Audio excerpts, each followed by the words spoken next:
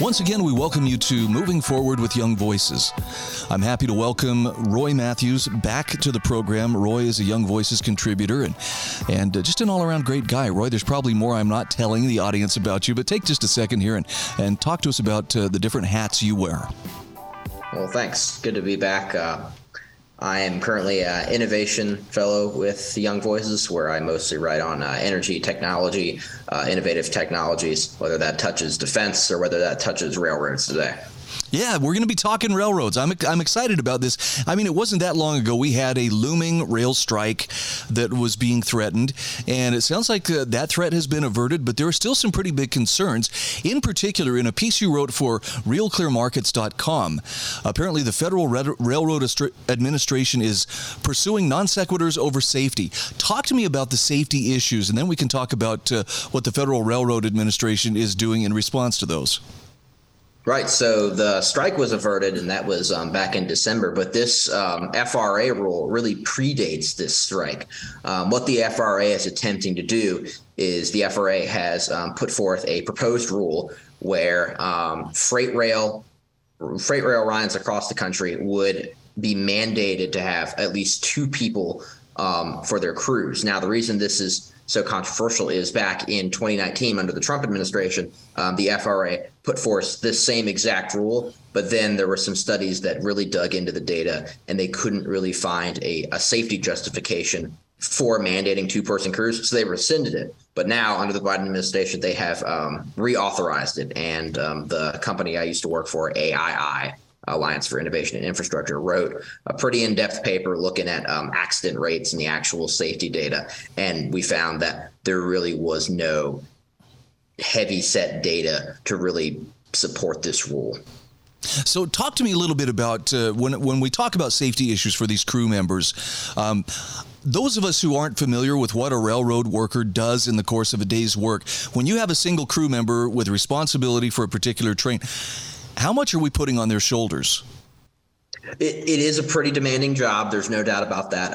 The rail unions that are initially behind this rule have brought up some really important safety issues that they face. For instance, trains have gotten longer in the last decade. Trains could stretch for 3 miles. So if you're an engineer or you're a conductor, there are two people in most freight rail cars. If there's an issue with rail car number 37 and you have to stop the train, get out and walk 2-3 miles to examine a car that may have an issue with it, then you have to walk all the way back. You're putting 4 miles on yourself right there. And that can lead to fatigue, and fatigue is behind most of these human error caused accidents. So the rail unions have raised that. Also, the hours that most rail workers work is, it pales in comparison to the usual 9 to 5 that you or I might work. You could be working for multiple days away from your family and have 14 to 12 hour shifts. And when you're driving a train, which with some of these long trains, 3 mile long trains, you need a good 3, 4, 5 miles to actually stop the train. So if there's a hazard on the rail, you need a real advanced warning in order to prevent an accident. Okay, so those are some very legitimate safety issues and concerns I think that you're listing out here. Tell me about the Federal Railroad Administration and what is it doing that really isn't helping the situation? Right. So most of the disagreements and sort of compromises between rail labor unions and the industry have traditionally, for the past 100 years, been resolved through collective bargaining. The rail unions would get together and the industry would get together, and they would hash out a deal where, say, if the rail industry needed to cut a worker or cut a crew member from the railroad, the unions would get increased pay and more time off. Right. The FRA is now asserting itself into that conversation with this mandate. And this is really unprecedented because it takes that collective bargaining process away from the unions and the industry and gives it to the federal government, something that's never been happened before. And the industry obviously is very concerned about that. And some of these labor unions are also concerned about that as well, because this is just the way it's been done for centuries.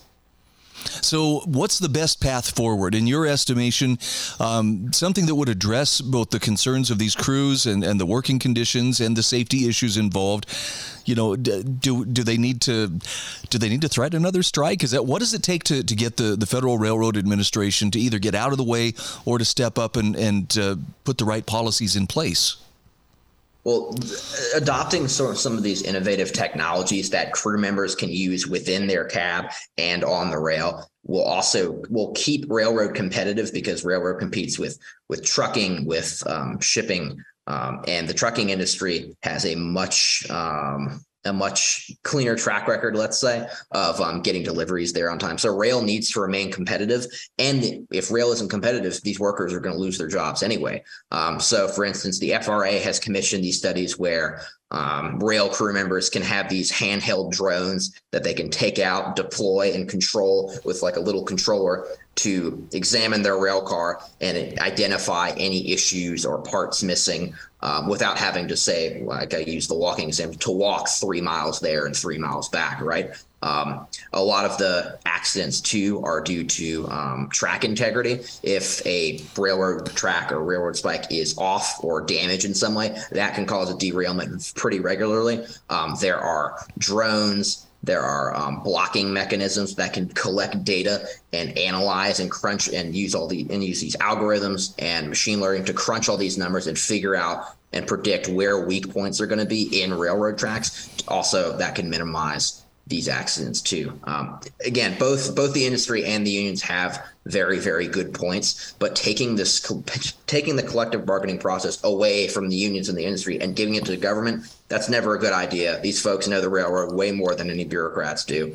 And also, there are all these innovative technologies out there that are either in the testing phase or are already being deployed in pilot projects throughout the United States that could really help these folks both keep their jobs and remain safe at work. Yeah, looking at your article, I mean, you reference some of these types of technology, including AI, including different, machine learning algorithms. I mean, I had no idea how complex the system was in terms of safety, how to make sure that, you don't get two trains on the same track, or, to make sure that they're not operating faster than they should be. And anyway, it's brilliant that they have systems that work, but there are even more innovative ways coming. So it sounds like, in essence, what you're saying is, look, the regulating part seems to be first and foremost in the mind of the Federal Railroad Administration. Maybe they ought to put that on the back burner and instead look at the needs, what needs to be addressed in terms of safety first, with a little less emphasis on the regulation part. Right. And the rate of human error caused rail accidents for the last 10, 15 years has remained consistent. It's about 35%, give or take 2 or 3%. So these numbers really haven't changed. And so adding more crew members, A, that would place more people's lives at risk, and B, it may lead to an increase in railroad accidents. So keeping the two-person crews, but just augmenting them, making their jobs easier, making their jobs safer with these innovative technologies. One of them is called full moving blocks, or FMBs. These are algorithms that space out trains that are on a single track based on their speeds, based on their length, and based on calculations on their braking technology. So if one train has to come to a halt, then an algorithm in the second train would calculate the amount of space needed to safely bring that train to a halt, and then that could stop the train.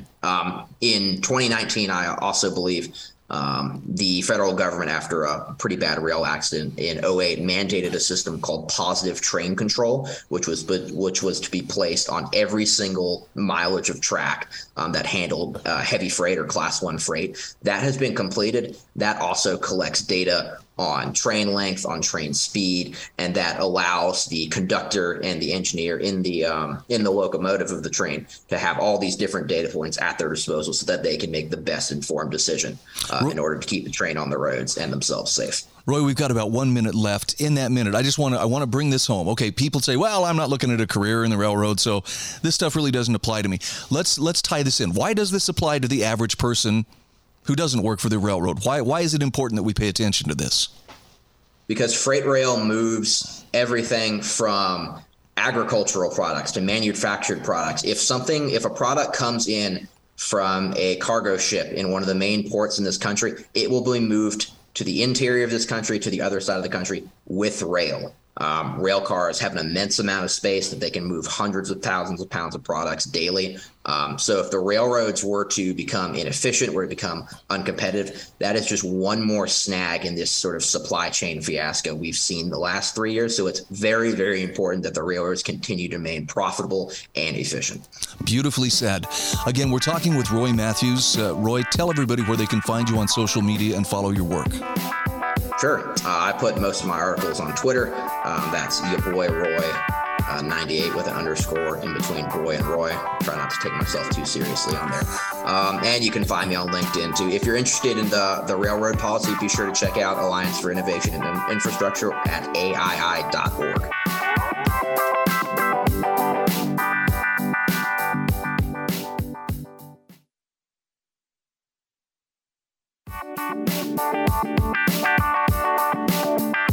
Welcome back to Moving Forward with Young Voices.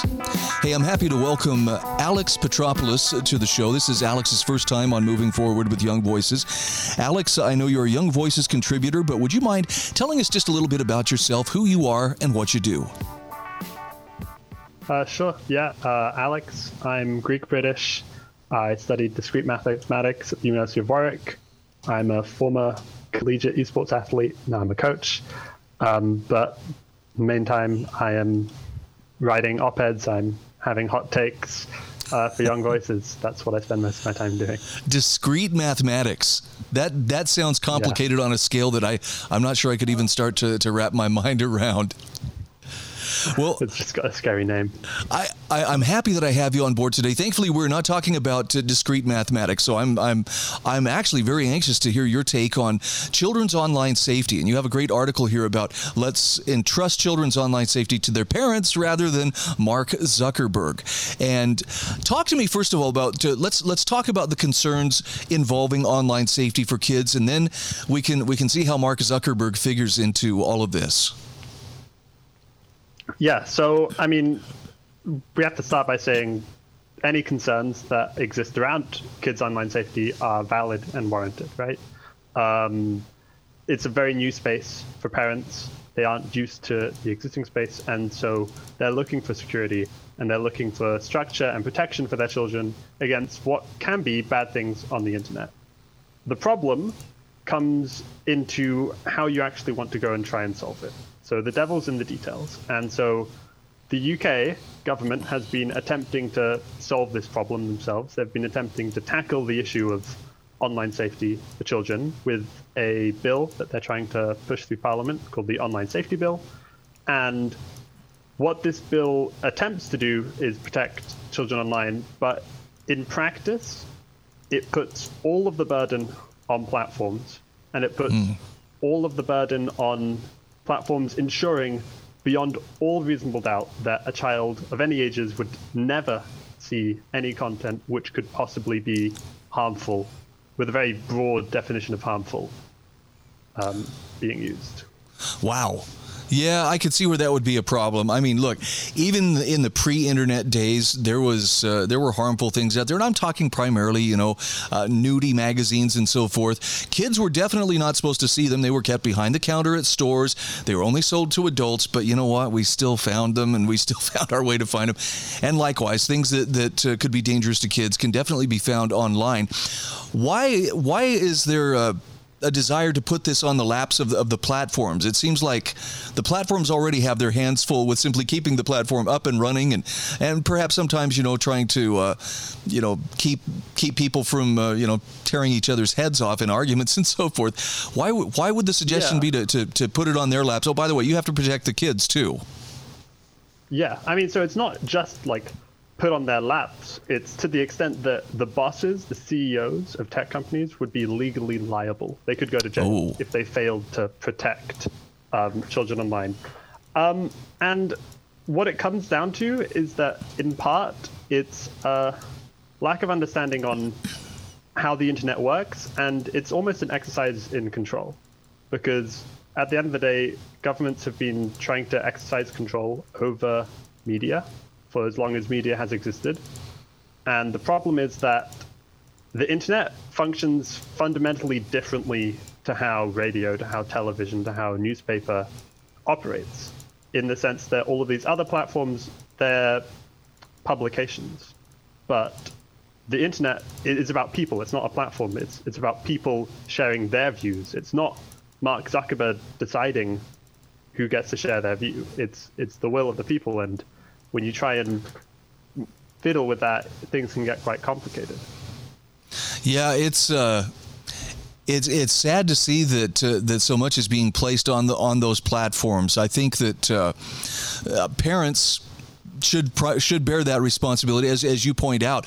Are there excuses given? I'm curious. The people who want to put it, in the laps of the CEOs of these platforms, what's their take on why parents shouldn't be a more active force in ascertaining that those kids are actually safe online? So, to one extent, it's easy politics, and it's easy for them to sort of shift blame and to point fingers at tech CEOs.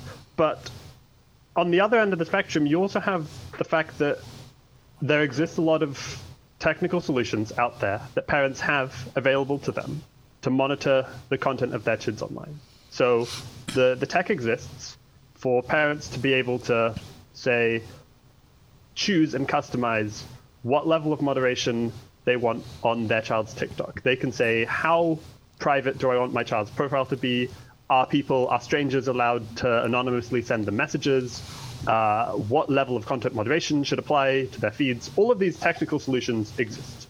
And platforms largely, especially the platforms that deal with kids like TikTok, have implemented these solutions. The problem is that A, parents don't know about them, and B, I don't think the government knows about them either, right? And so it's largely a lack of awareness, alongside partly a political game being played with wanting to sort of fuel a culture war, wanting to point fingers and blame. But we should take our focuses away from those sort of more cynical, nasty reasons and refocus them to the positive ones, which is that, these technical solutions exist. All we have to do is educate parents. And at the end of the day, if you bring parents in to being part of the solution, you're actually going to get a solution that's more effective than anything they're suggesting. Because you were saying yourself, kids found a way to get around those barriers that were in place even before the internet. I'm a former child myself. I can tell you I've got around barriers on the internet when I was a kid. The one barrier you can't get around is the parent. Right? If there's a parent who's there who's saying, I am the law, there's no getting around it. And, every child is different. So parents will be able to tailor restrictions to how much trust they want to give to their child. And it's just a better solution that is frankly being missed out on. Alex, something you point out in your article, too, is that there are platforms that actually have some very worthwhile tools that maybe parents don't know about. So again, instead of government, stepping up, well, now, we're going to mandate this. What are some of the tools, or what are some of the platforms that actually work with parents to help keep tabs on the content that their kids are accessing? Yeah, so I mentioned TikTok before. TikTok is a first mover in this space largely because it has such a large child audience, and it's actually done a very good job. They have a feature called family pairing, which means that parents can hook into a TikTok app and connect their profile with children's profiles, and that essentially lets TikTok know this user is a child. You now have to treat them like a child, because that's at the crux of the problem, right? Is how does a platform actually determine whether someone's a child? Because the only alternates you actually have are either treating everyone like children and moderating all content down to the level of children, which no one wants, or requiring people to upload their IDs. And I can tell you, people aren't going to be happy with that. People may think that's what they want now in terms of protecting children, but I don't think people will want to upload their IDs to Mark Zuckerberg's servers. And I think that people are missing out on the solution that's sitting in front of them, to be honest.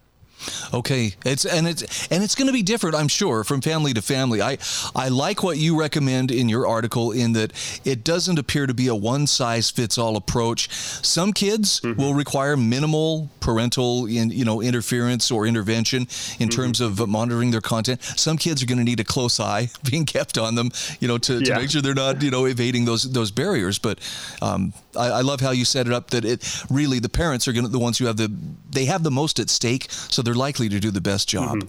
Again, we're talking with Alex Petropoulos. He's a Young Voices UK contributor. Alex, for people who want to follow your work, what's the best way that they can find you, either on social media or where can they find more of your writing? I'm all over Twitter. My handle is @AlexTPet.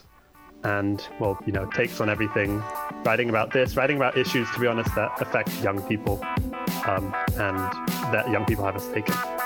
All right. Fantastic to visit with you. I hope that we get a chance to talk again soon.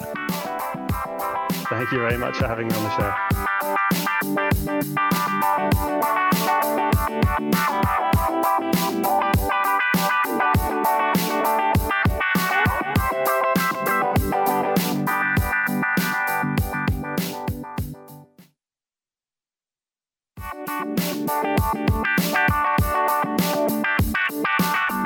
Welcome back. This is Moving Forward with Young Voices. We're happy to welcome Jeff Luce back to the program.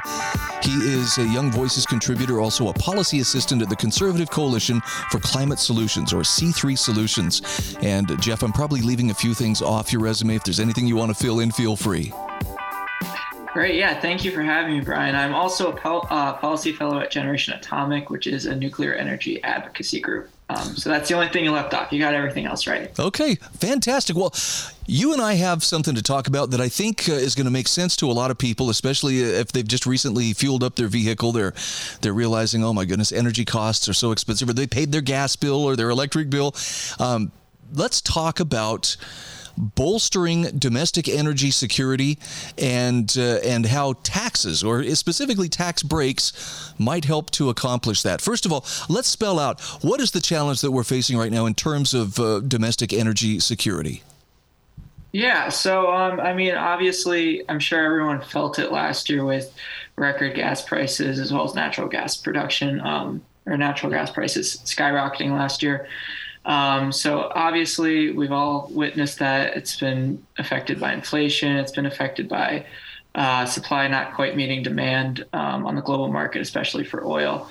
And what we're seeing now, especially as tax season kind of comes in and 2023 starts, is kind of a phase out of a lot of key tax policies that were implemented under the Tax Cuts and Jobs Act of 2017 that have really gone a long way in advancing energy innovation, which in turn bolsters long-term energy security by protecting people from price shocks from global market disruptions.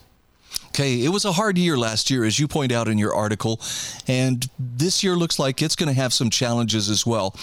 Talk to me about how tax code, or at least some adjustments to the tax code, might help to alleviate some of the pain that we've been feeling.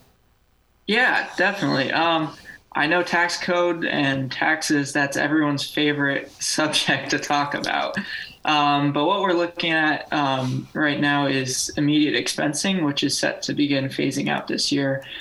So immediate expensing, that allows companies to write off to deduct the full cost of certain investments like energy efficiency measures, HVAC equipment, in the year that they purchase those investments instead of over many years with a multi-year depreciation schedule.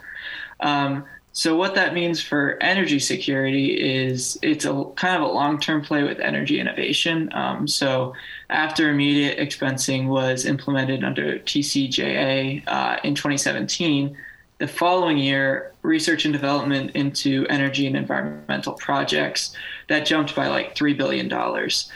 So what that means, again, it's more of a long-term play with energy security, is if businesses and corporations in the private sector, if they are able to write off these key investments the year that they happen, they can then invest more of their capital into new technologies and energy efficient technologies, which in turn kind of plays itself out into the market. It lowers prices for things, which will help consumers in the long run. They'll be able to purchase newer equipment. They'll be able to purchase more efficient equipment, which again, in terms of energy, it's a very global topic. If there's a price shock or if there's a supply disruption, in Saudi Arabia, it's going to affect consumers here. So if we invest in this energy innovation, further down the road, it's going to protect people from supply disruptions. Okay. What about innovation too? I know that we're always looking for better ways, greener ways, to utilize energy, to extract it, to maximize, the energy that we're getting. Could those tax breaks further incentivize companies to step up their innovation? Yeah, definitely. And then another thing that is set to phase out or begin phasing out a little bit is the research and development tax credit. So it's similar to immediate expensing. It allows companies to deduct the cost of certain R&D investments, which will begin phasing out. And the problem with that is once it begins phasing out with inflation, a deduction in 5 years is going to be worth less than a deduction, today. So again, these tax code policies, it plays a big factor in driving innovation, especially with the private sector, which again translates and weighs itself out with consumers being able to access this technology. Is there support in Congress to look at revisiting the tax code? I'm just curious. I know there was a lot of drama, getting the House Speaker elected and things settled down and getting back to business, following the first of the year. But do we see the will in Congress to adjust the tax code? I think there might be. With the omnibus spending last year, in the initial first draft from the Senate side, immediate expensing and the R&D tax credit, extending that was included. It just didn't make the final passage. So, I mean, I hope that lawmakers would be willing to stomach this. It helps the environment. It helps consumers. It helps our energy security. It helps the private sector. It's kind of a win-win-win. So, I mean, given all those benefits, you would really hope that lawmakers would be interested in implementing these policies. Yeah, I'm just trying to anticipate or at least, imagine what excuses could they give that would say, oh, no, we don't need to, help out in this area, because it really seems like this energy policy and particularly the lack of energy security here domestically is impacting so many people across the board because, frankly, the economy runs on it. You would think that would translate into members of Congress, regardless of partisan differences, wanting to do something to address it. I'm not sure how it could be made a political football, but I guess anything's possible. Exactly. Anything is possible. So talk to me about you mentioned that while NEPA in particular hamstrings fossil fuel projects, you mentioned that it also slows down clean energy generation and transmission capacity from being built. Is there anything particularly promising you see in terms of clean energy that is either underway right now or is on the horizon? Yeah, I think there's a few things that have happened recently. Last month, the Department of Energy made a historic announcement with fusion, with nuclear fusion, which kind of replicates the same process that stars are made. So it promises us essentially limitless clean energy. So they made a breakthrough with nuclear fusion.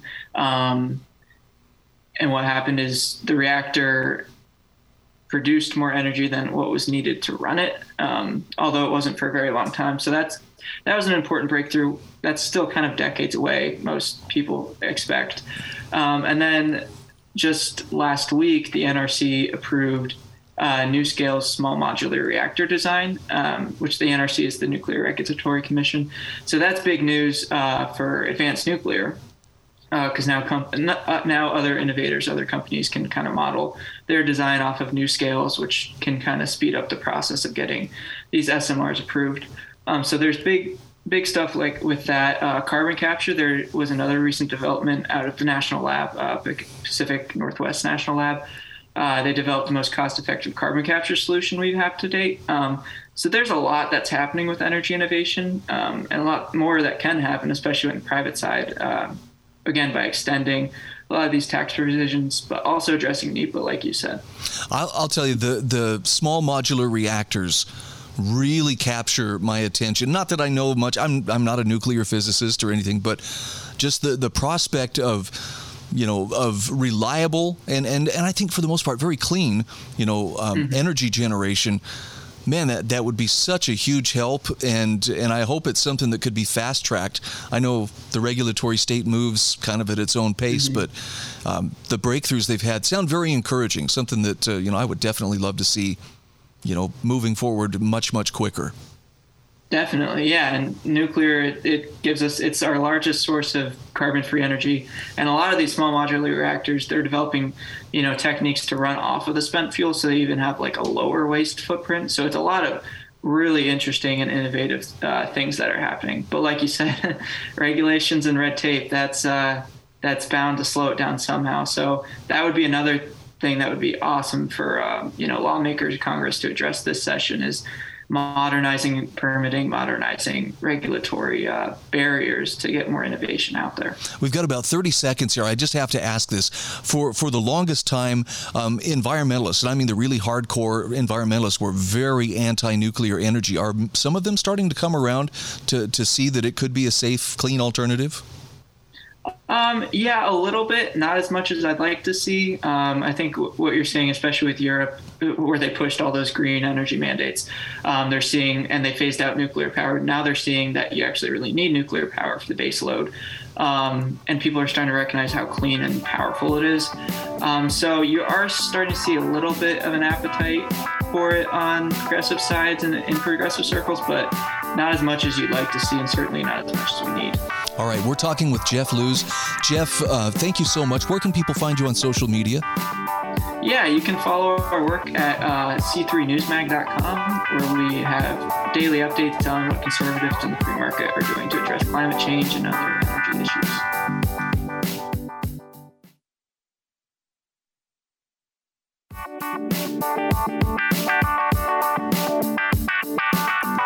Welcome back. This is our fourth and final segment today on Moving Forward with Young Voices. Happy to welcome Torben Halbe back to the program. Torben, good to see you once again. For those meeting you for the first time, would you mind telling us just a little bit about yourself? Thanks, Brian. I'm glad to be back here. Sorry about that. Yeah, well, I'm originally a biologist, which you might see from the article which we will discuss now. But what I'm doing now is I'm a liberty activist in Berlin, Germany, and that's how I ended up with Young Voices, and glad to be here.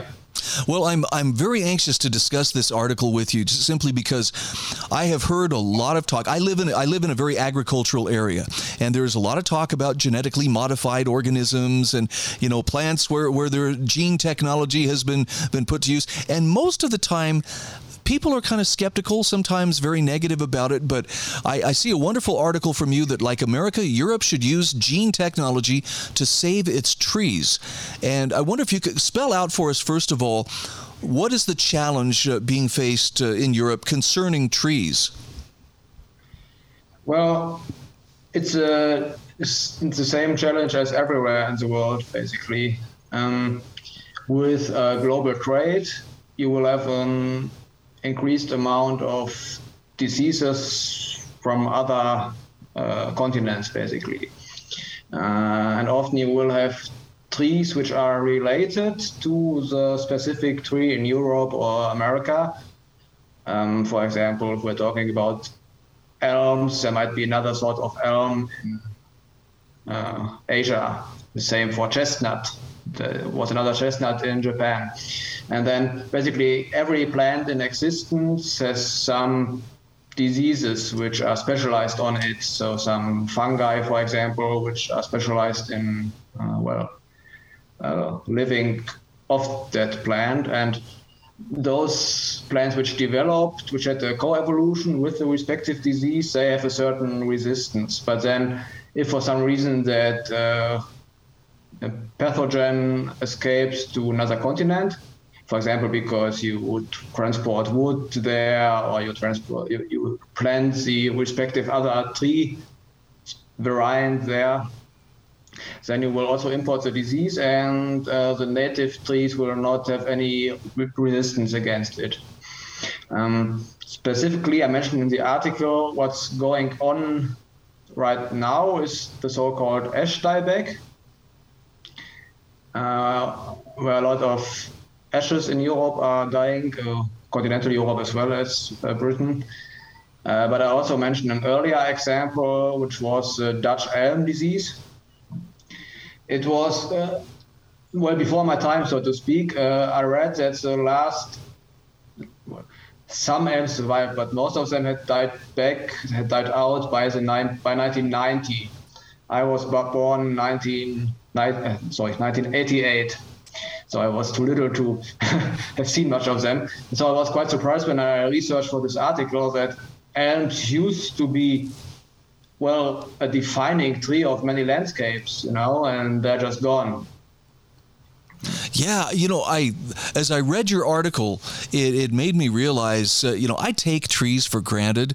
I've lived in areas that have vast amounts of, for instance, pine trees and so forth. But when a blight or sometimes a particular parasite, the pine bark beetle, has been especially devastating here in the Intermountain West in the U.S. where I live. It really can cause problems. Talk to me about the genetic solutions that are available, and how can they help to fight some of these blights and other pathogens that otherwise would be wiping out vast amounts of these trees? Sure. Well, as you said, trees are vulnerable too, but it needs to be said that they are less vulnerable than crops, which is quite logical if you think about, wheat or other crops. They put a lot of their energy into the corn, I think you would say, like whatever people eat in the end, because they have been bred that way. And this is why they have no way really to compete with wild plants, because wild plants do not waste that much of their energy on stuff that is good for people to eat, and this is why gene technology so far has mostly focused on crops, on commercial use, because crops are so very vulnerable to all sorts of diseases or different plant-eating pests. Yeah. And so this is why what's happening in the United States now, namely to use gene technology on a tree, which is not even used commercially, but the plan is to just, rewild the tree with this one change so that it can resist the disease which originally nearly wiped out the American chestnut. And actually, it's just a very little change. They just took one gene from wheat and put it into the genome of the tree. And so far, all of the trees which have that gene are clones. So the next step will be to mix them up with the remaining living trees in the wild to get a better mix of genetics. If they all are clones, they're very vulnerable to a lot of diseases which might come along. And what this one gene does, it's able to neutralize the acid which the fungus is using to attack the bark. It's like a bark fungus, which it will grow in the bark, and it needs to kind of dissolve it. And they cannot do this if this specific gene is around, which is it will only get activated even when the attack happens. So it's very efficient and. That is fascinating technology as well as the biology that goes into this. Where you are a biologist and you understand that this is new to me, but absolutely fascinating. And of course, hopefully we're not having to to stretch people's imaginations too far as well, why would we want more trees? I mean, those trees are a huge benefit in so many ways. I didn't realize, has Europe struggled with these blight problems in its tree population for some time? Has this been a problem? Yes. As I said, the Dutch elm disease, it started way back, I think in the 1920s, because global trade has been around for quite some time now. And it's a huge benefit, of course. We all love global trade, but this is just one trade-off which we have to deal with. And yeah, it's been around for some time. It will continue to be around. And what's been tried so far is to use breeding. I think both for the elm and for the ash, there are breeding programs. And the thing is, breeding might work, but it's just risky. It might not work. And if you don't use gene technology, you're just missing an important tool, basically, which might make all the difference. The thing is, the American Chestnut Foundation, which is going to save the chestnut in the United States, they also tried breeding. So they were open to different solutions. They simultaneously tried breeding and gene technology. But in the end, the breeding couldn't keep up, which the cause seems to be that, well, when you breed, you try to, how to put it, you cannot do transgenics, right? You can only use the genes that are somehow around in the species, or you do some crossbreeding with related species. So they also tried breeding, the crossbreeding of the American chestnut with the, I think, Japanese one or something. But of course, you can't do too much of that, because then, well, where's your American chestnut if it's just genes from some other foreign species, So you have to kind of limit that. And then another issue seems to be that while there are these resistance genes in the American chestnut, they are widespread over different chromosomes. And then if it was just one chromosome, you could, I don't know, get it into some line and it would maybe remain there.